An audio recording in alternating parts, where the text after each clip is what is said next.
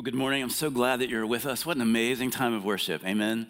And what an amazing God that we worship. And we are in this season of Advent. Advent literally means coming. And so in this season, we are celebrating the coming of the Lord Jesus Christ. And the name of the series is Wonder. We're talking about the wonder of Advent.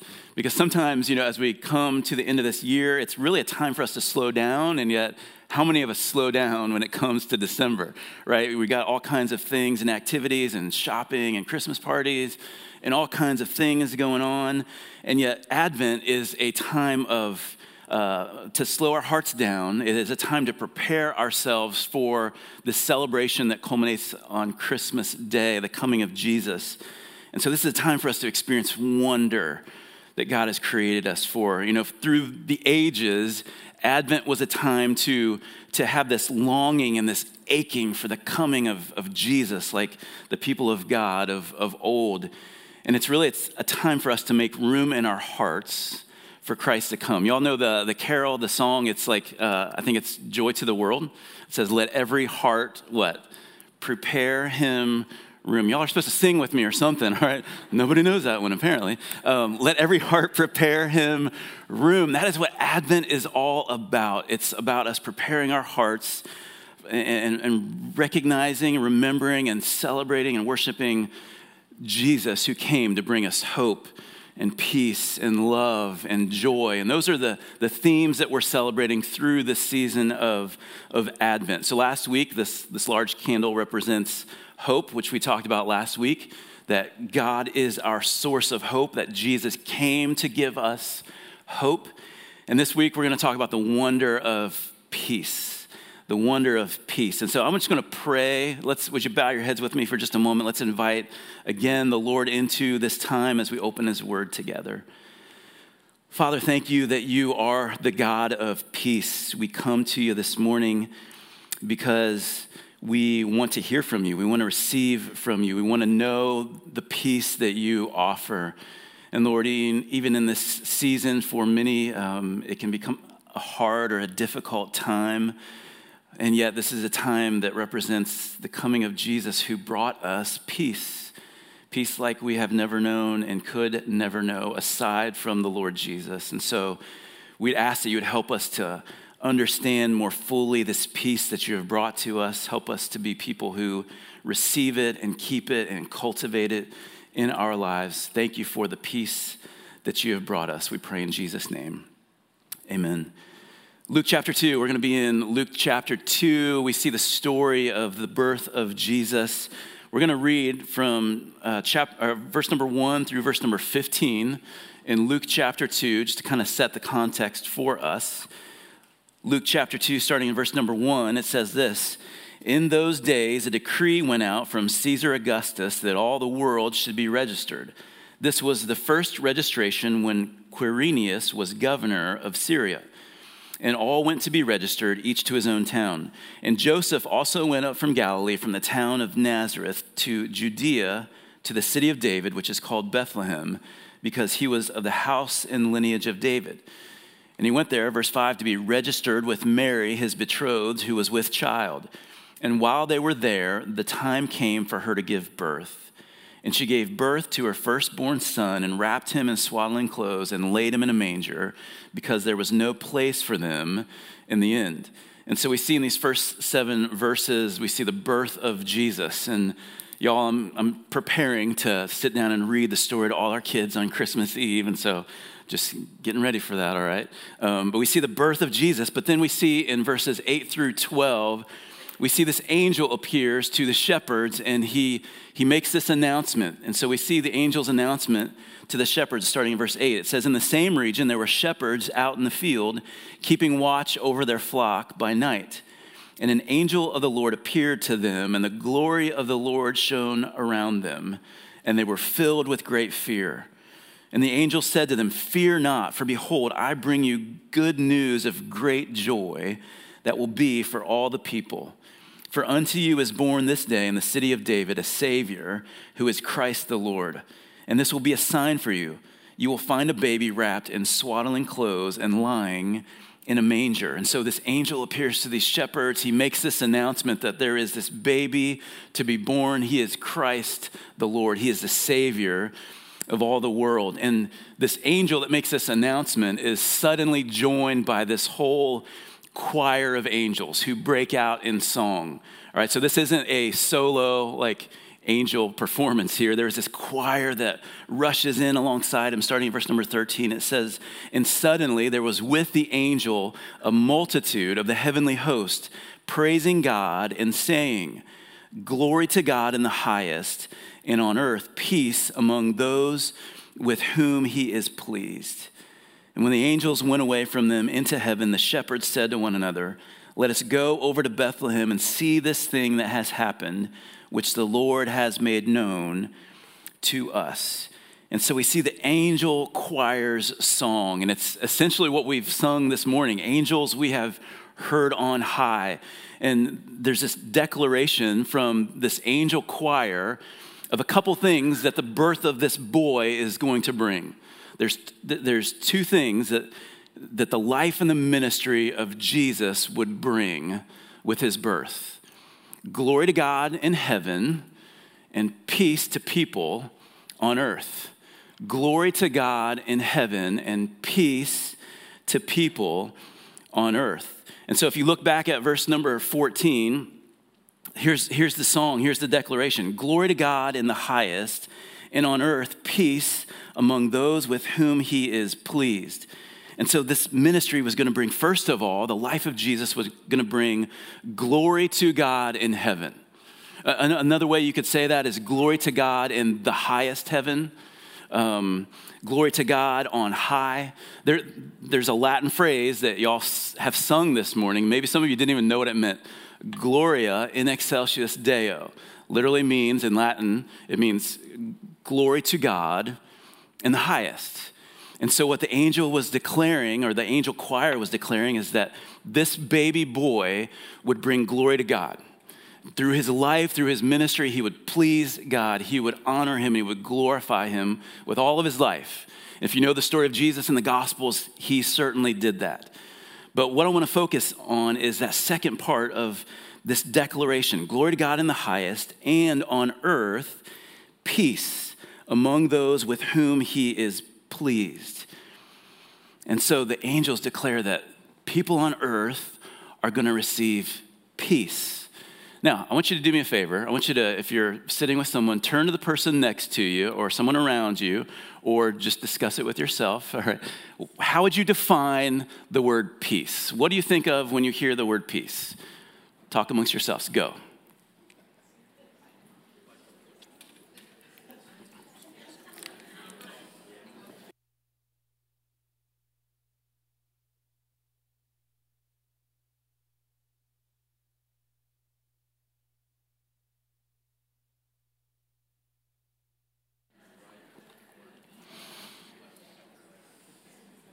All right, I'd love to hear all your responses. I hear laughing and all kinds of stuff.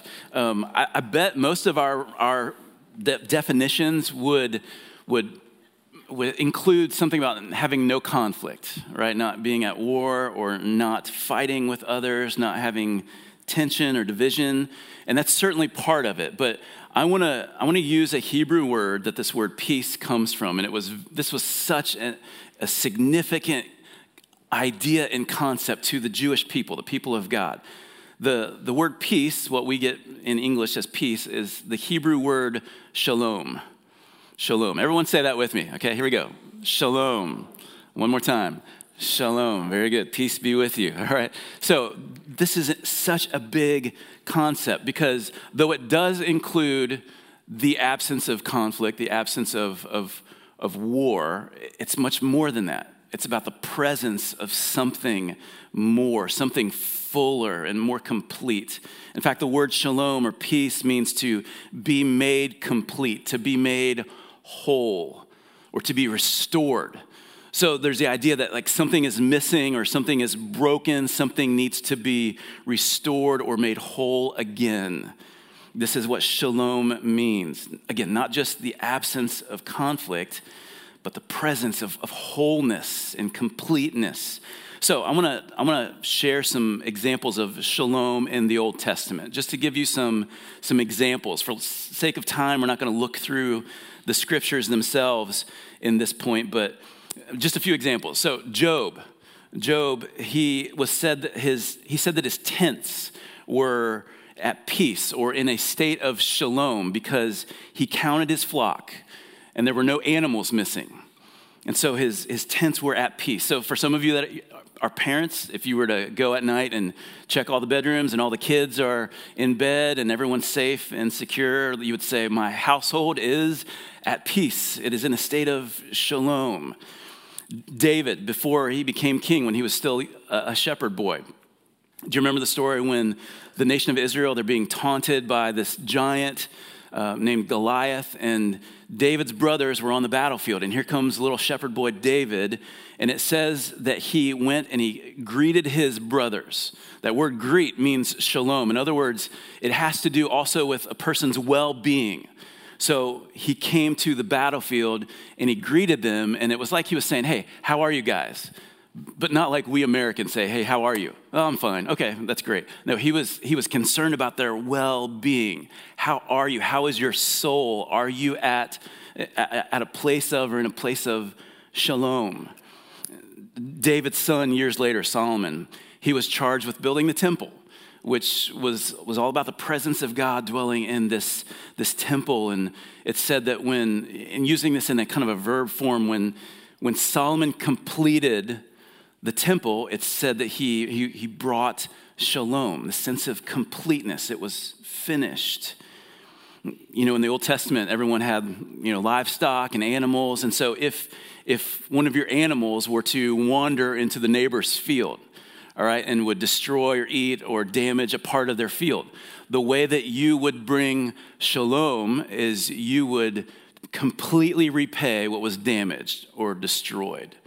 So something was made incomplete or not whole, and you would restore or pay restitution, and you would bring peace or shalom to that relationship.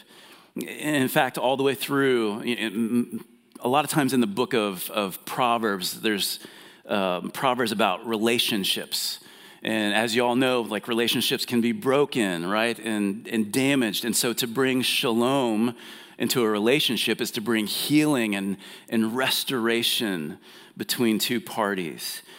When rival kingdoms would make peace or make shalom, they wouldn't just stop fighting against one another.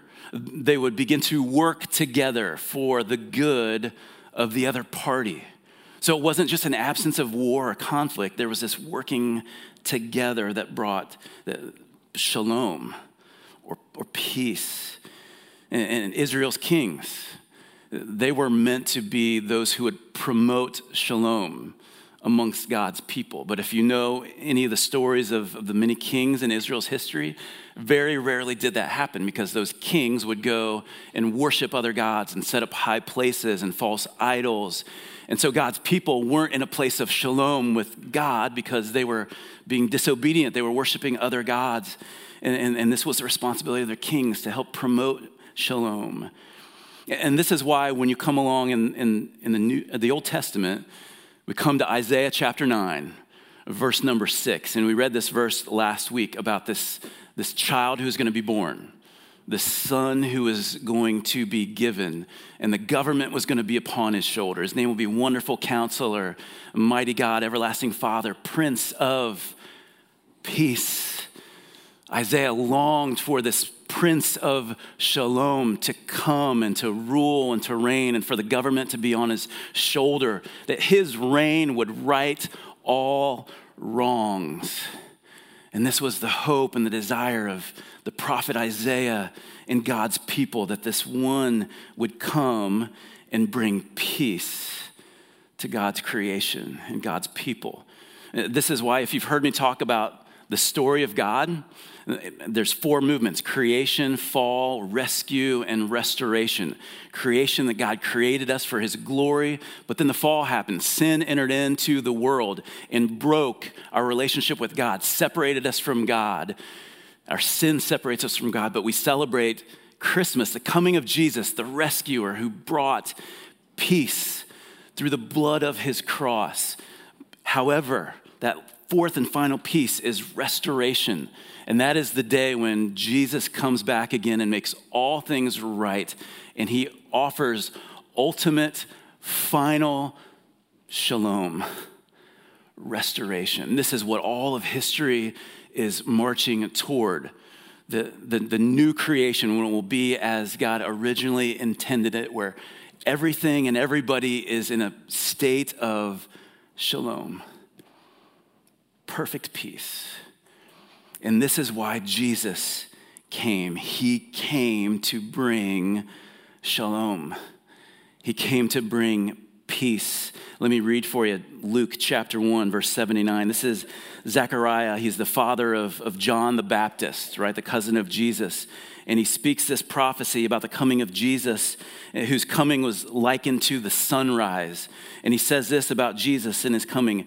He's coming to give light to those who sit in darkness and in the shadow of death. And we sang about this morning. He came to give light to those who sit in darkness and the shadow of death, to guide our feet into the way of what? Peace. What he's saying here is that after centuries of the world laying in darkness, the dawn is about to break. And the birth of Jesus would bring peace on earth, shalom on earth with the coming of Christ.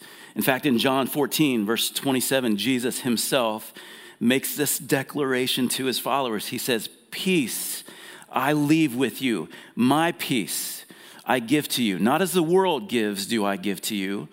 And so let not your hearts be troubled, neither let them be afraid."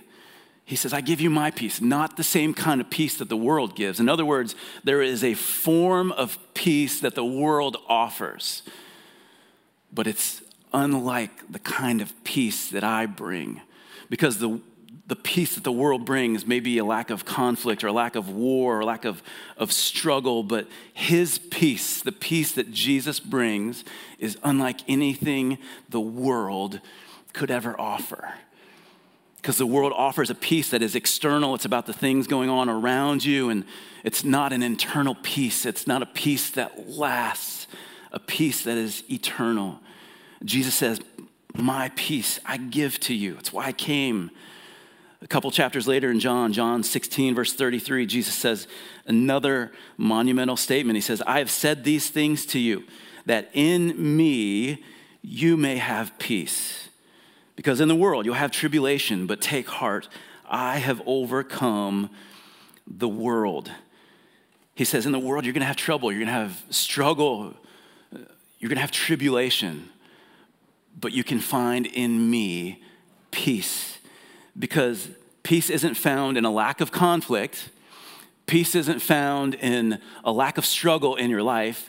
Peace is found in Jesus. Because here's the reality. Maybe you've experienced this before.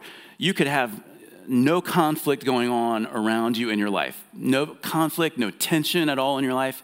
And yet, you can be without peace inside. Because this is different than what the world offers. Jesus says, my peace I give to you. I've come that in me you may have peace. This is why Jesus came. So here's the question. The life and ministry of Jesus brought glory to God in heaven and peace to people on earth. What people on earth get to receive this peace? Like, who are the special ones? The really good, the really religious ones?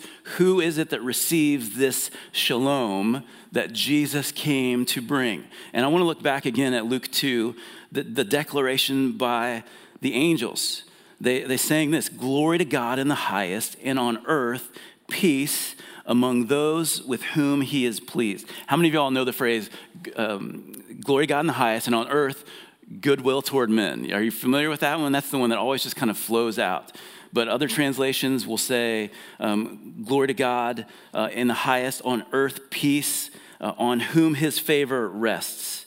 And the version I use, the ESV, it says, glory to God in the highest and on earth, peace among those with whom he is pleased. So who are those that God is pleased with, that he gives his favor to, that he puts his shalom or peace upon? Who are those people? Peace on earth among those with whom he is pleased. Here's who gets to receive his peace. Here are the ones who God is pleased with. Actually, let me backtrack. Do you remember a statement by God the Father in the New Testament where he said, I'm pleased with this person? Do you remember a statement there? Baptism of Jesus. He says, this is my beloved Son in whom I am what? Well pleased. I'm pleased with my Son. Why? Because he was perfectly sinless. Everything he did was perfectly obedient to the Father and glorified the Father. The only ones who can please God aren't the ones who are good enough, who have completely stopped sinning. No, the ones who please the Father are the ones who are found in his Son, Jesus. They're the ones who have repented of their sins. They've turned away from their sins and they've turned towards God. They have put their faith and their trust in the Prince of Peace. And in those are the ones in whom God is well pleased. And those are the ones who receive the peace of God, shalom. So how do we respond to this peace? What do we do with this peace that Jesus has brought? Well, we walk in the wonder of peace by living as peacemakers. We walk in the wonder of peace by living as peacemakers. In Matthew 5, verse 9, Jesus, in the middle of this incredible sermon called the Sermon on the Mount, he makes this declaration, blessed are the peacemakers, for they shall be called sons of God. Blessed are the peacemakers, for they shall be called the sons of God. So when you think of the term peacemakers, all right, again, and you don't have to have a discussion with anybody around you, but what do you think of when you think of a peacemaker? Someone who you would describe as a peacemaker. Like one of the people I think of is my dad, who is just a very meek and mild fellow. Like you don't rile him up very easily. Like if he raises his voice, you're like, oh, whoa. Dad is upset, right? He's just very meek and mild. He's a peacemaker. He doesn't like conflict. He's not argumentative. And sometimes that's what we think of as a peacemaker. That's not the scriptural picture of a peacemaker. Let's talk about what it means to be a peacemaker. First, we have to have peace with God. First, peace with God. Romans 5:1 says this. It says, therefore, since we have been justified by faith, we have peace with God through our Lord Jesus Christ. So like we talked about, there's this problem that we have because of our sin. We are separated from God and we need someone to come and make peace for us with God. And because of what Jesus has done, we can have peace with God. Colossians 1:19 and 20, talking about Jesus. For in him, all the fullness of God was pleased to dwell. And through him, through Jesus, to reconcile to himself all things, whether on earth or in heaven, making peace by the blood of his cross. And so here is Jesus. He is the ultimate peacemaker. And through his death on the cross, he makes peace between us and God. He reconciles all things through the blood of his cross. Ephesians 2, verses 12 through 15. We looked at this first verse last week when we talked about our condition before coming to Jesus, that we were without hope in the world. Look at Ephesians 2, verse 12. It says, remember that you were at that time separated from Christ, alienated from the commonwealth of Israel and strangers to the covenants of promise, having no hope and without God in the world. Verse 13, but now, in Christ Jesus, you who once were far off have been brought near by the blood of Christ, for he himself is our what? Our peace. He himself is our peace, who has made us both one and has broken down in his flesh the dividing wall of hostility, by abolishing the law of commandments expressed in ordinances, that he might create in himself one new man in place of the two, so making what? Peace. There's this hostility between us and God because of our sin, that the wrath of God rested upon us. But because of Jesus, he came to rescue us, and he came to offer himself so that we could receive peace with God. He is a peacemaker. He brought us peace with the Father. And for some of you, maybe you've never had peace with God because you've never submitted yourself to him. You've never put your faith in him. Let me be straight up with you. You can't do enough good. You can't be religious enough, come to this church enough, give enough of your money to please God. The only thing you can do to please God is to put your faith in him and to be found in Christ. And when he looks at you, he sees the Son of God, his Son, in whom he is well pleased. And so maybe for some of you in this season of Advent, you need to have peace with God.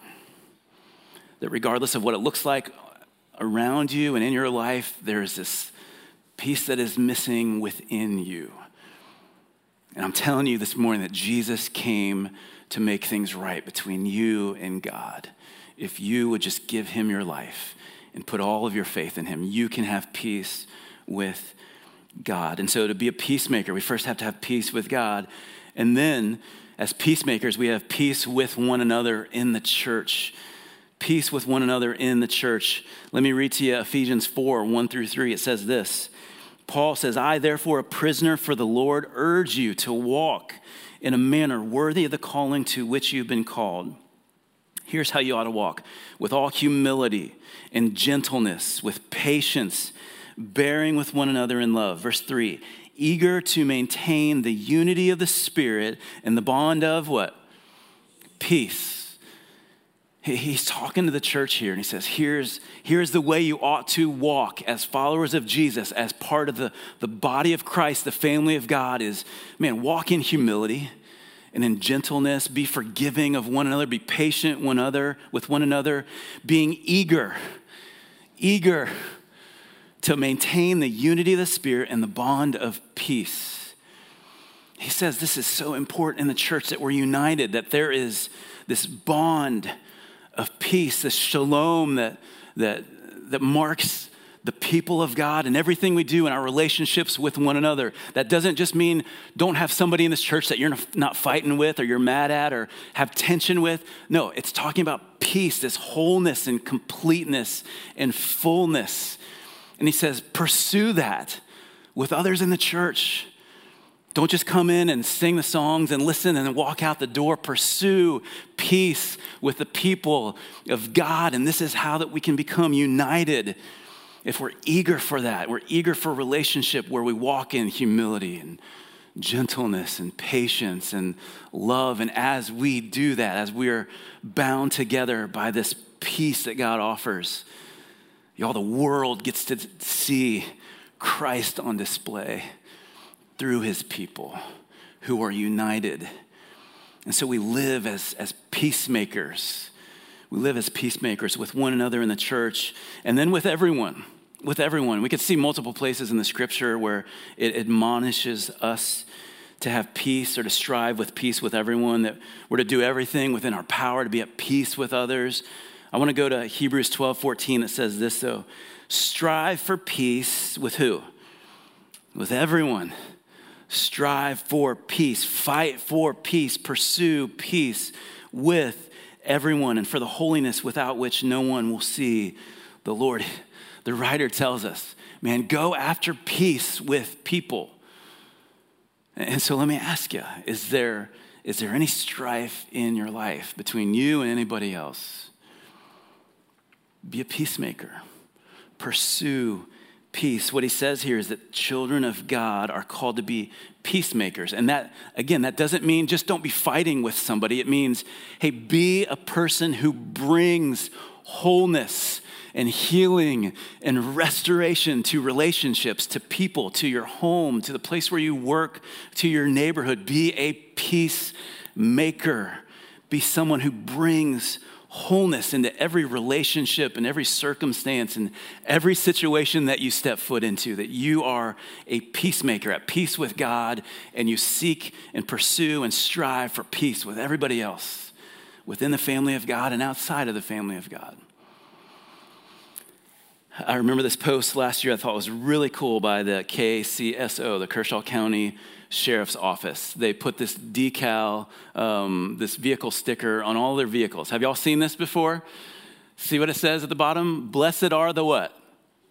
The peacemakers. Man, I love our sheriff and our sheriff's office for this. You know, a lot of patrol cars, you'll see another phrase, which is equally as awesome, in God we trust, which I love that whenever you see that. But man, I love Matthew 5, verse 9, Jesus' words right here. Blessed are the peacemakers, for they shall be called sons of God. In other words, those who are children of God, if you're a son or daughter of God, your identity is you are a peacemaker.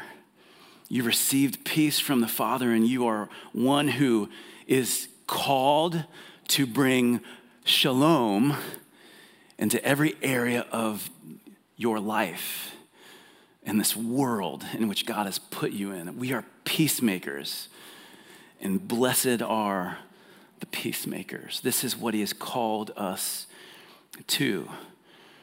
This isn't just, again, a peacemaker is not just someone who avoids conflict or is not argumentative or would say, I'm a lover, not a fighter.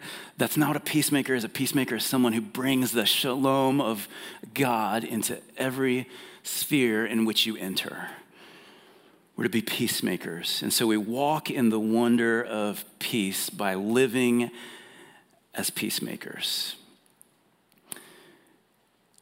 We talked about it last week, that life without Christ is a life without hope. Same thing this week. A life apart from Christ is life without shalom. It's a life that is not whole. It is a life that is incomplete.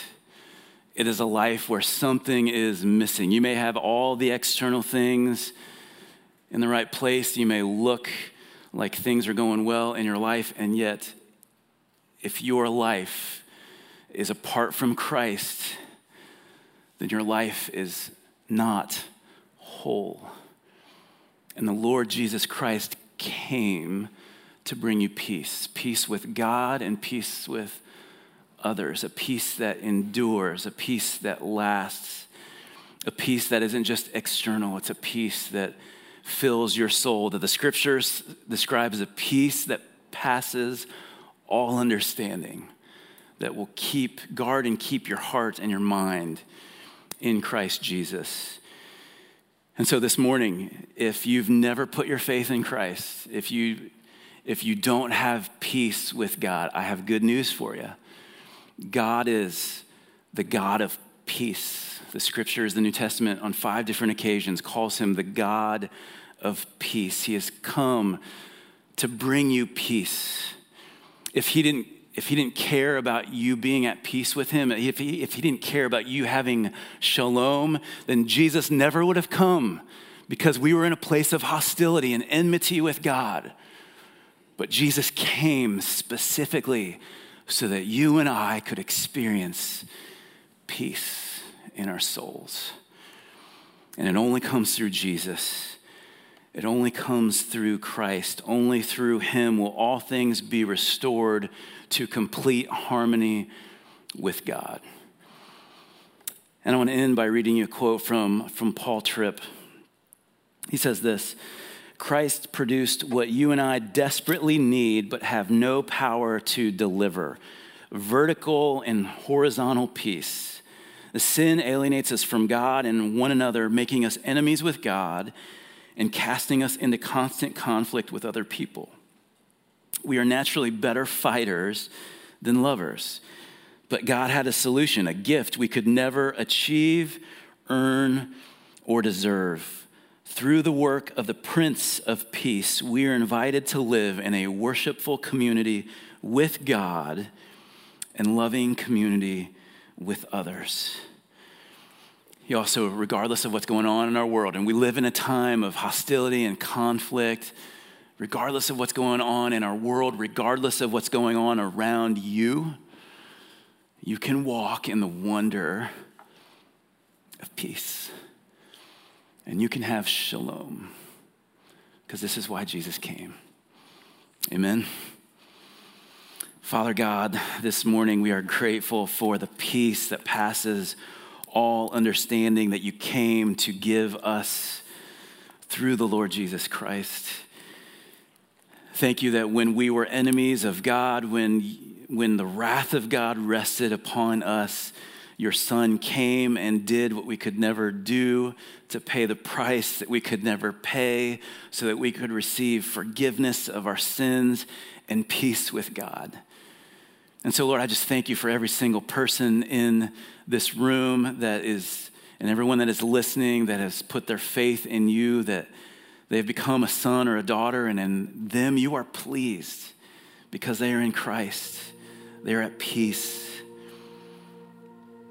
And yet, God, I'm sure that there's someone that is here or that's listening that has never given their heart over to you, that has never experienced the peace that you came to offer and to provide. And Lord, I pray in this Advent season, I pray that even today, you would soften their heart and that they would receive the peace that you give. Lord, help us to live as peacemakers. Help us to walk in the peace of God. Thank you for the Prince of Peace who makes this all possible. Today we worship you because of who you are. We adore you because of what you have done for us. You are the Prince of Peace, and we worship you today. In Jesus' name we pray. Amen. Would you stand with us?